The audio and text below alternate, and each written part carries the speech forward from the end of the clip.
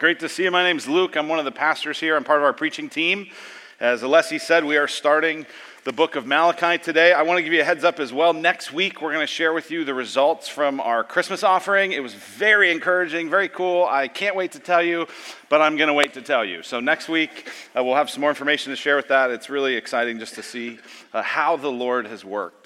One of the things that I've tried to do over the last few years is develop some hobbies, some things that I can do that kind of take my mind off of work, off of kind of a lot of the normal things that I do, things that kind of help me. In my case, it's a lot of my job is working with my head.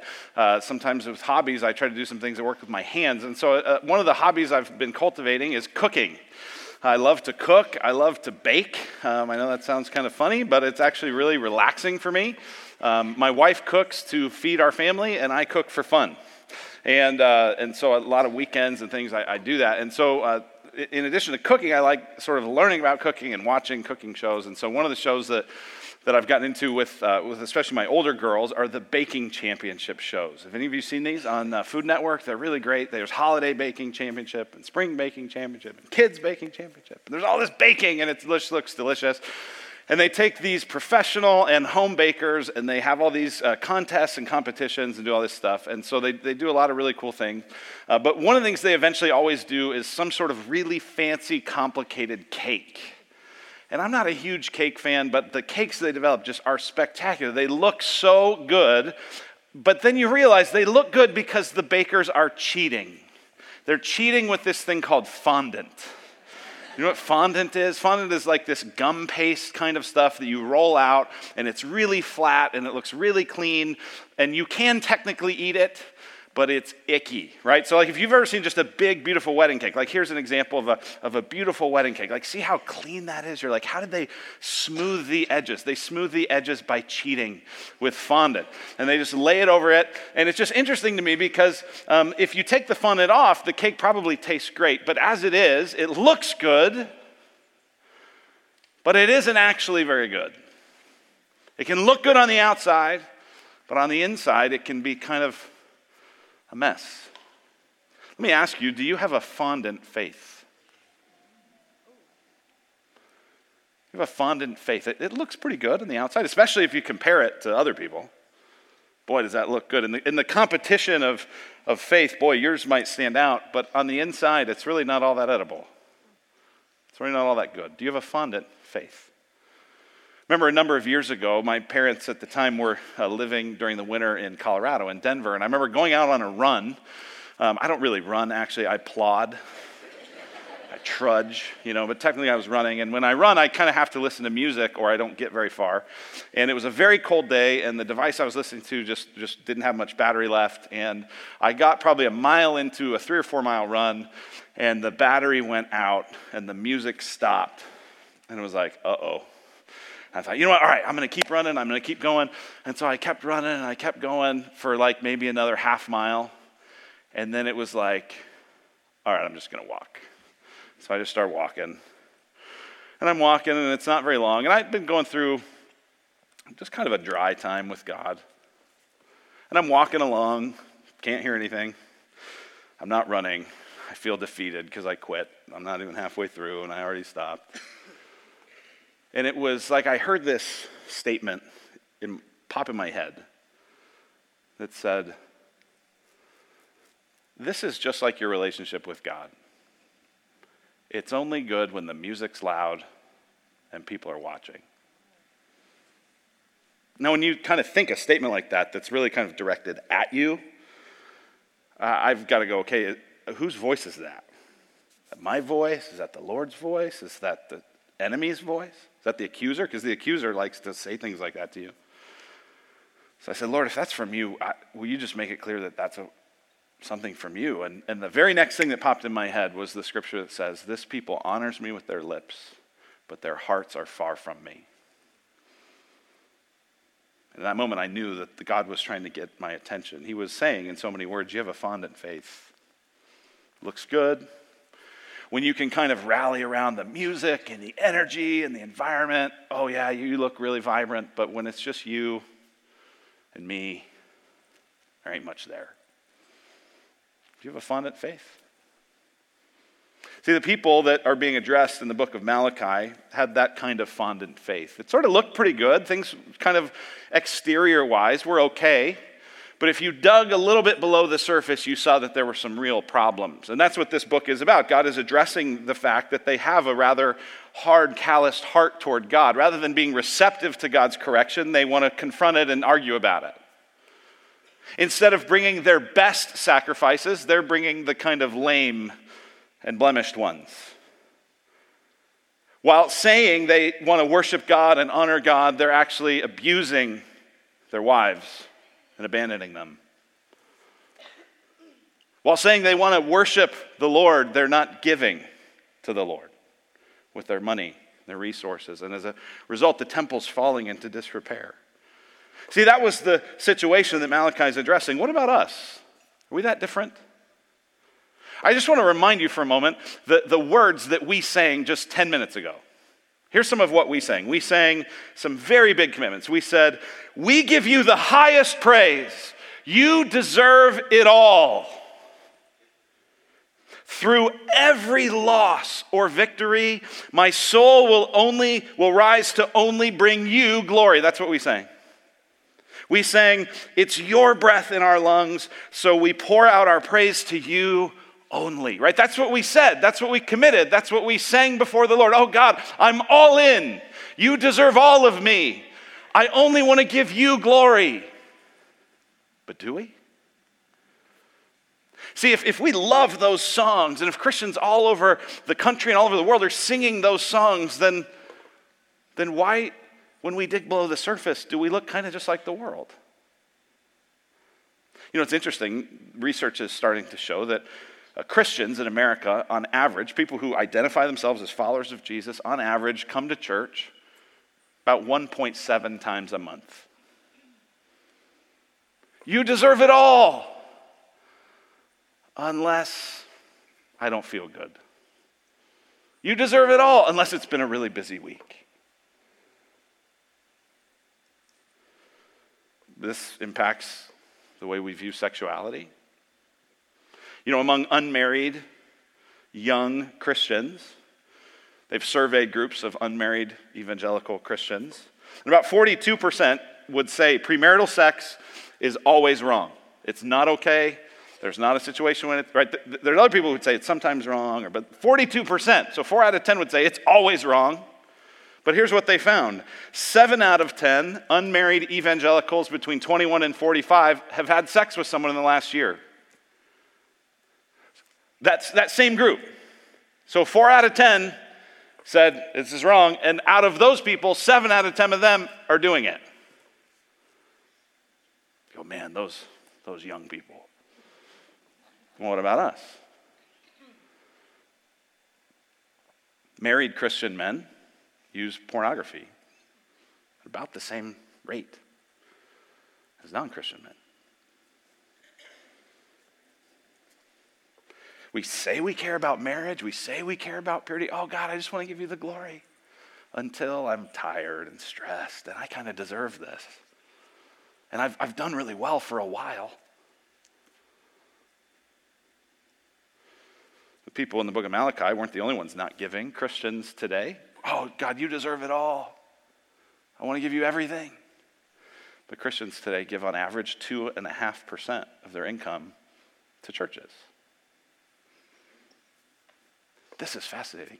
During the Great Depression, do you know what Christians gave? 3.3%. We're wealthier than we've ever been. We make all these big commitments, but we've got a fondant faith in a lot of cases. And so the book of Malachi is written to address that in the people of God in that day and in our day. It gives us this opportunity to have a wake-up call, to have some heart surgery, to have God try to prune out some of the things that we've just gotten comfortable with. These kind of lackadaisical, half-hearted, lukewarm things that we've just said, well, that's just how I am, and that's just what I struggle with, and that's just what it is, and it's just a season, and we kind of convince ourselves of that. Malachi's here to go, hey, wake up. Wake up. We've got to do some things. So, as we introduce this book of Malachi, a couple things you want to know. The name Malachi means my messenger. This is a messenger from God. We should read this book, reading the very words of God. Look at verse 1. It says, the oracle of the word of the Lord to Israel by Malachi. This is the word of the Lord. To disobey or to disregard one of these words is to disobey or to disregard God. He's a messenger from God. This is the final book of the Old Testament. If you just turn a page or so, you find that you hit Matthew. Right, so Malachi is this last written word of the Old Testament. The last few verses actually kind of provide a good summary of the whole Old Testament. And then there's 400 years of silence before Jesus shows up. What you have in this book is a series of 6 disputes. That's why it's going to be a 6-week series, is because each week we're going to look at this argument, this dispute that God has with his people. Now, the first dispute, the first argument we find in verse 2. Look at chapter 1, verse 2. What an encouraging word that God begins with. He says, I have loved you, says the Lord. I've loved you. This doesn't mean one time. The nature of this word is the idea that I've just constantly loved you. I've always been for you, and I'm for you now. I have loved you, and I love you now, says the Lord. But you say, how have you loved us? Do you hear the kind of dispute in that? How do you love it? Come on, God. Show us. Prove it. And that's the first dispute. And so what we're going to see in this passage is we're going to see these 3 ways that we know God loves us. We're going to see that he loves us because God endures our self-righteousness, because God chose us even when we didn't deserve it, and because God rebuilds us even when we blow it. That's what we're going to look at here. Let's pray. Let's ask God's help. Father in heaven, we invite you to do surgery on us, to prune us. And God, when you prune and those shears come in and they cut out areas of compromise and areas of sin and areas of unbelief, God, it hurts and it stings. But God, we know from your word that wounds from a friend can be trusted. And so we pray that you would be our friend, that you would wound us, and that you would heal us, and that you would lead us through this book of Malachi today and over the next 6 weeks, that you would lead us into repentance, into a life of full devotion to you. We pray it in Christ's name. Amen. So they ask, well, how do you love us, God? How have you loved us? And we're going to see in this passage 3 reasons that we know God loves his people. The first one is we know God loves his people because he endures our self-righteous disdain. We know God loves us because he just keeps putting up with us.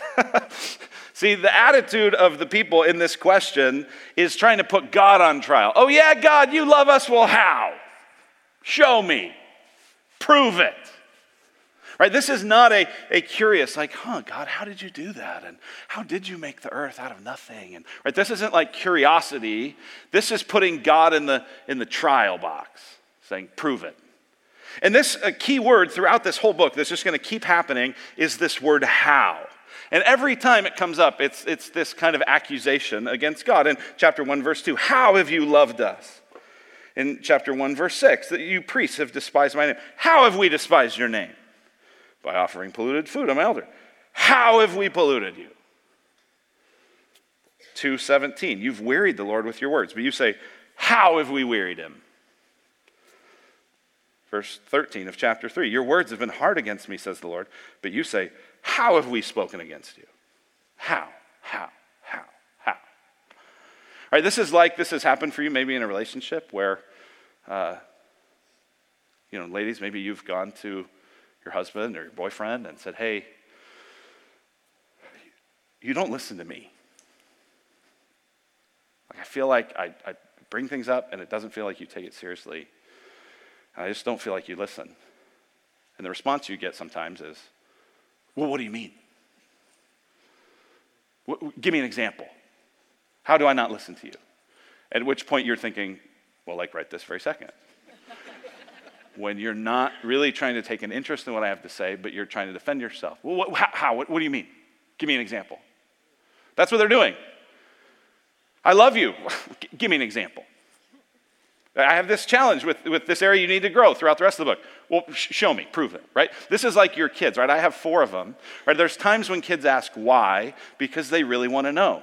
And then there's all the time when they ask why because they just don't like it. Hey, get in the car. Why? Put your shoes on. Why? Why? So I don't kill you. Right? That's what you want to say, right? Because you're like, goodness sakes, I love you and I'm for you. Will you just do what I'm asking you to do? Well, why? Right? That's the attitude of the people in this book. And here's the thing. God doesn't kill them. He just keeps enduring it. Even the fact that this book is written is showing that God is going to have this dialogue. He's going to convince them.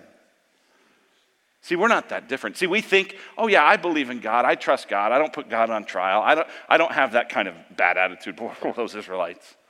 Yeah, you don't right now, but what if things got hard? One commentator on Malachi's, James Boyce, here's what he says. He says, this is precisely what thousands of self-righteous church-going people do. They do not consider themselves irreligious. On the contrary, they think of themselves as people whom God, in the very necessity of the case, must approve. But whenever they have a problem in life, if a job falls through, if a romance goes sour, if sickness or death touches someone close to them, or even if they fall sick themselves, they immediately blame God, holding him accountable. How, God? Why, God? Now listen, there are times, lots of them in the Psalms, where people are honestly lamenting and praying and asking God, God, what is going on? That's different than the accusing kind of disdain that's self-righteous and I deserve better than this and how dare you, God? And yet God is patient and he endures. See, we saw hints of this back this fall when we looked at the book of Exodus, right? God just keeps helping these people, and they keep stiffening their necks. They keep disregarding him. They keep blaming him. Why did you bring us out of Egypt? We had it so good back in slavery. Grumble. And that attitude doesn't leave the people of Israel, right? Because what happened after, this is interesting, because we studied last year Exodus, which is kind of the beginnings of the people of Israel in the Old Testament. Now we're looking at Malachi, which is kind of the ends of at least the descriptions of the Old Testament people of Israel. What happened in between? Well, in between, God led the people into a promised land. He gave them fields they didn't build. He gave them homes they didn't construct. He gave them blessing they didn't deserve. And after a little while, they're like, well, we want a king like all the other nations. So God gives them a king. And then they fight, and then they rebel, and then the kingdom splits. And then they adopt all sorts of other idol worship. So God sends prophets in and say, hey, call these people back, call them to repentance. And they don't. And they keep turning, and they keep turning. And despite God's gracious wooing them back, they keep turning. So God says, okay, you want other gods, you're going to get them. And he allows them to be taken into captivity. Israel, the northern kingdom, into Assyria, and Judah, the southern kingdom, into Babylon. And they experience discipline. They experience time out. They experience spanking. They experience God's correction to say, hey, you want to live like the nations? Here you go. Here's Babylon. How do you like that? And here's the thing. God doesn't leave them there. He absolutely allows Jerusalem to be desolate. But then he rebuilds them. He brings them back home. Here's what it says in the book of Nehemiah. In Nehemiah, we'll put this on the screen for you. In Nehemiah chapter 9, which Nehemiah is happening at the same time as the book of Malachi. So this is kind of like maybe even what we're about to read is a result of Malachi's prophecy. And here's what it says in Nehemiah chapter 9 as they're recounting the story of Israel. It says, nevertheless, our fathers were disobedient and rebelled against you and cast your law behind their back and killed your prophets who had warned. Am I reading the right part? I'm reading the wrong part. Okay, verse 28. All the stuff I already told you. Okay, verse 28. But after they had rest, here we go. But after they had rest, they did evil again before you, and you abandoned them to the hand of their enemies. That's Babylon. So that they had dominion over them. Yet when they turned and cried to you, you heard from heaven, and many times you delivered them according to your mercies. And you warned them in order to turn them back to your law. Yet they acted presumptuously and did not obey your commandments, but sinned against your rules, which is, if a person does them, he shall live by them. And they turned a stubborn shoulder and stiffened their neck and would not obey. Many years you bore with them and warned them by your Spirit through your prophets, yet they would not give ear. Therefore you gave them into the hands of the peoples of the lands. Nevertheless, this is such a great verse, in your great mercies you did not make an end of them or forsake them. 2 verses later it says, yet you have been righteous in all that has come upon us, for you have dealt faithfully, and we have acted wickedly. God's patient. When we're self-righteous, when we're sinful, when we put him on trial, God stays merciful. That's how we know he loves us. The second way we know he loves us from this verse in particular, in chapter 1, verse 2, back to Malachi, is that he chose us when we didn't deserve it. He chose us when we didn't deserve it. Look at what it says. I have loved you, says the Lord, but you say, how have you loved us? Is not Esau Jacob's brother, declares the Lord? Yet I have loved Jacob, but Esau I've hated. I have laid waste his hill country and left his heritage to the jackals of the desert. Here's what God's saying, and if you don't kind of understand, Esau, Jacob, what's this about? If you don't understand that, no problem. I'm going to explain it. The father of the Jewish faith, you could say the father of the Christian faith, is Abraham. Abraham had received this promise from God that his descendants would be multiplied. All nations would be blessed through him. Abraham has Isaac. And we read in Genesis 25, here's what it says. Isaac prayed to the Lord for his wife because she was barren. And the Lord granted his prayer, and Rebekah, his wife, conceived. She hasn't been able to get pregnant. Oh, wow, I'm pregnant. The children struggled together within her. What does that mean? Twins. Right, she didn't have an ultrasound machine those days, so she didn't totally know this. And she said, she feels something. She says, if it is thus, why is this happening to me? So she went to inquire of the Lord. And the Lord said to her, 2 nations are in your womb, and 2 peoples from within you shall be divided. The one shall be stronger than the other. The older shall serve the younger. So Rebekah is pregnant with twins, Jacob and Esau. Esau is born first. A few minutes later, Jacob is born. So what did he say in that passage? He said, 2 nations are in your womb. They'll war against each other. And the older, Esau, will serve the younger. And as you read the rest of the history, what you find is that the descendants of Esau become the nation of Edom. E-D-O-M. Edom is this nation that is against Israel. They cheer raucously when Babylon comes in and takes Israel over. They are against Israel, even though they share this kind of kinship. The other nation are the descendants of Jacob. This is the nation of Israel. And what he said was, the older, the Edomites and Esau, shall serve the younger. This is why we can rightly say that the nation of Israel was God's chosen people. This is what God's saying. I chose you. I didn't choose Esau. How do we know you love us? Because I picked you. Because I chose you. Now here's the question that raises, is why? Well, why did you choose them? God, why did you love Jacob but reject Esau? Why? And I've told you this before, but I have a little warning for you husbands. Okay, husbands, eyes up here, this is important. When your wife asks you, why do you love me? Be careful. That is a dangerous question, right? Because here's the thing. If you give some sort of conditional reason for why you love her, it will communicate that you'll love her as long as that's true. Right? So you might be tempted. You might be saying, oh, honey, I love you because you're so beautiful.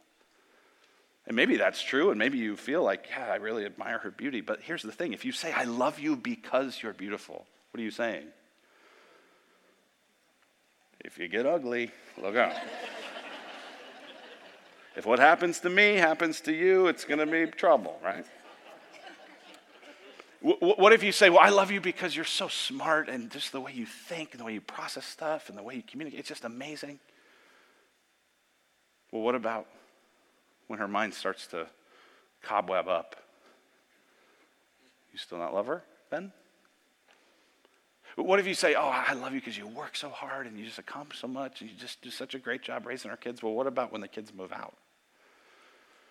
And she can't really work the same way, right? So, I mean, even though these are real things we love about our wives, just be careful, be careful. Here's what you should say. You should say what God says to his people. You should say, I love you because I love you. I picked you. I love you. See, this is what God says to his people. Look at Deuteronomy chapter 7. In Deuteronomy chapter 7, God is talking about why he loves his people. And here's what it says. It says, it was not because you were more in number than any of the other people that the Lord has set his love on you and chose you, for you were the fewest of all peoples.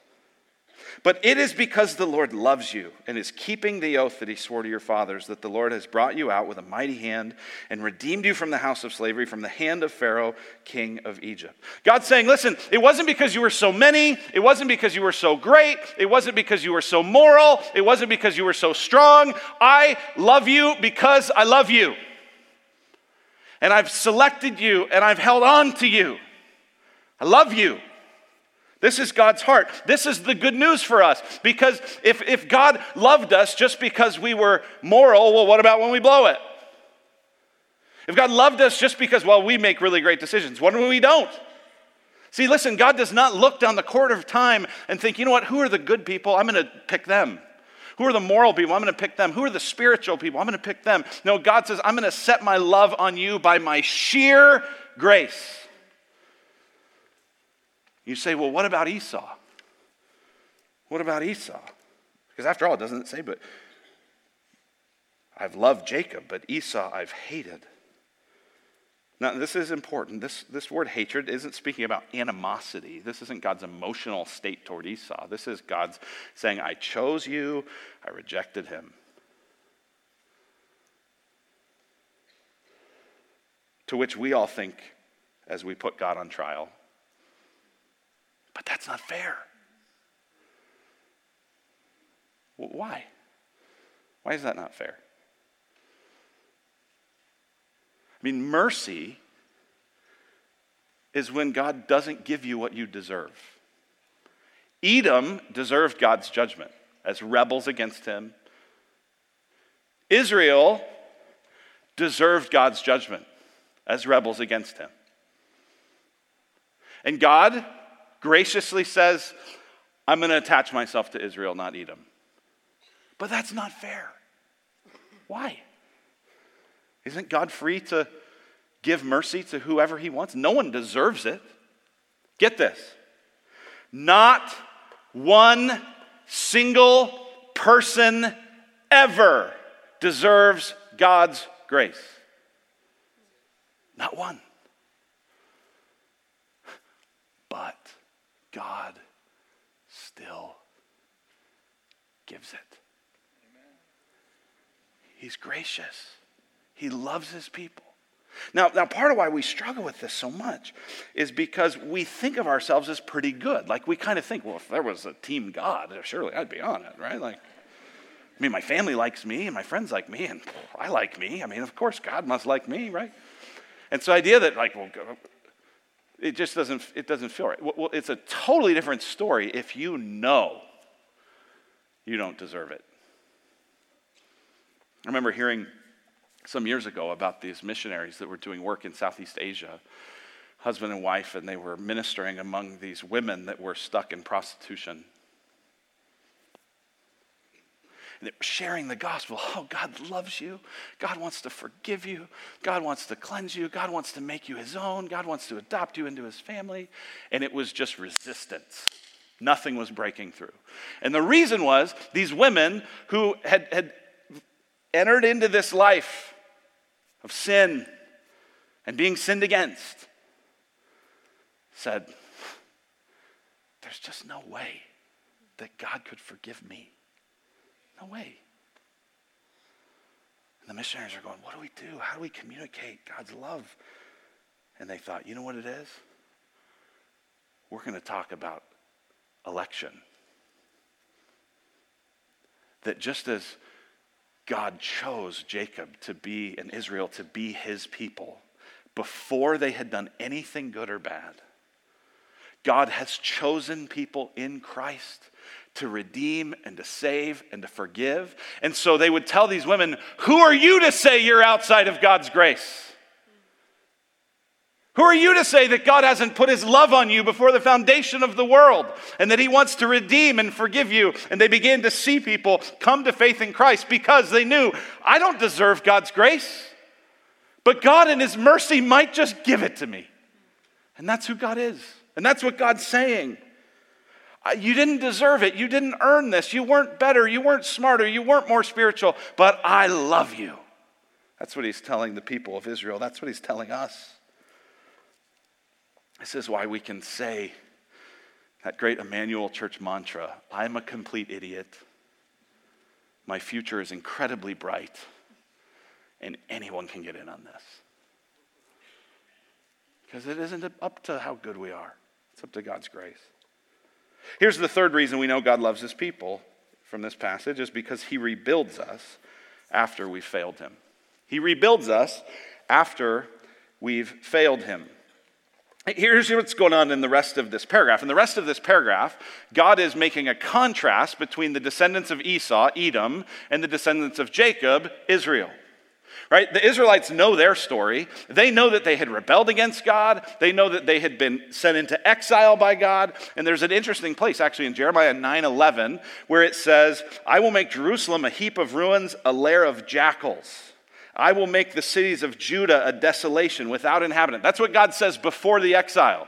I'm going to so decimate this place, jackals are going to run wild and have their freedom.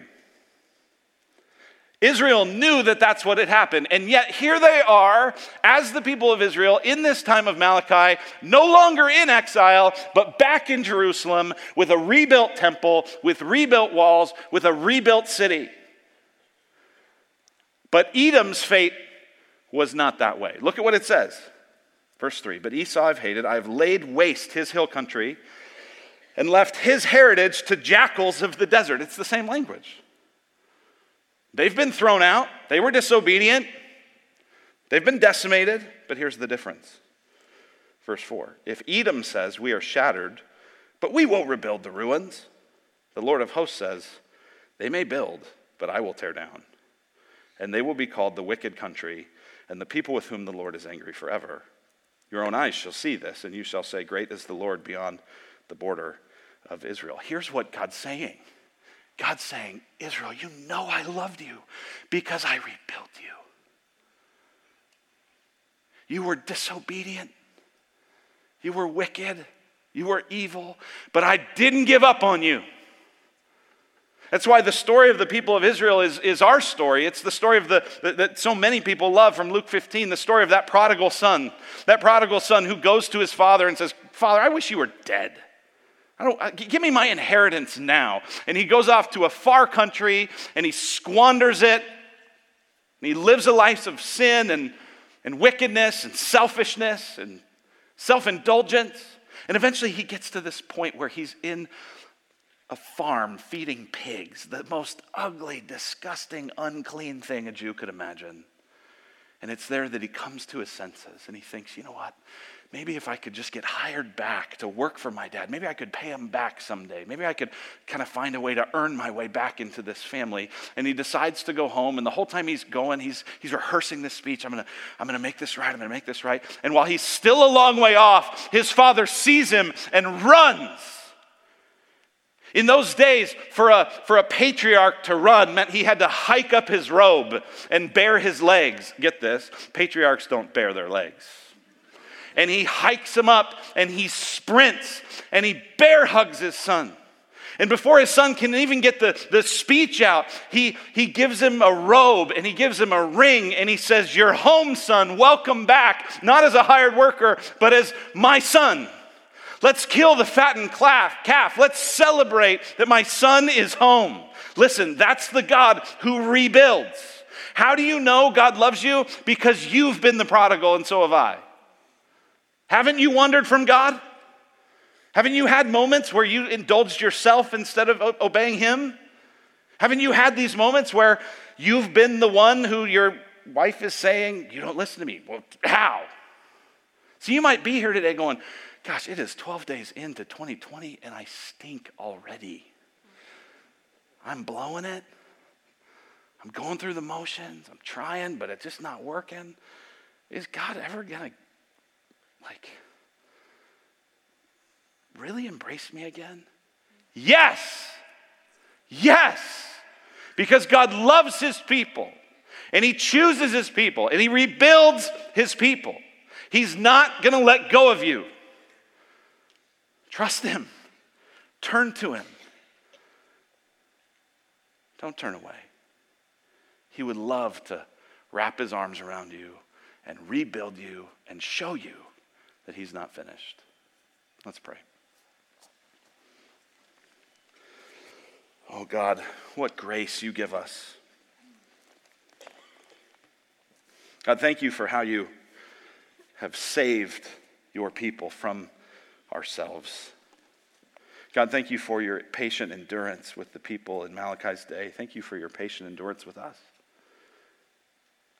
God, thank you for setting your love on us in Christ, for loving us first. And God, thank you that even when we run away, if we're in Christ, we're sealed by your Spirit, and we will not be let go of by you. You will bring us to repentance. You will bring us to obedience. You will bring us back into closeness with you. So God, would you do that? God, for those today who feel like they've maybe just taken it too far and they've just been stuck and stagnant for too long and they've run away from you, God, would you bring them back today? Would you remind them of your faithfulness, of your love, of your care? God, would you remind them that you're the one who has dealt faithfully even when we have acted wickedly? We pray it in Christ's name. Amen.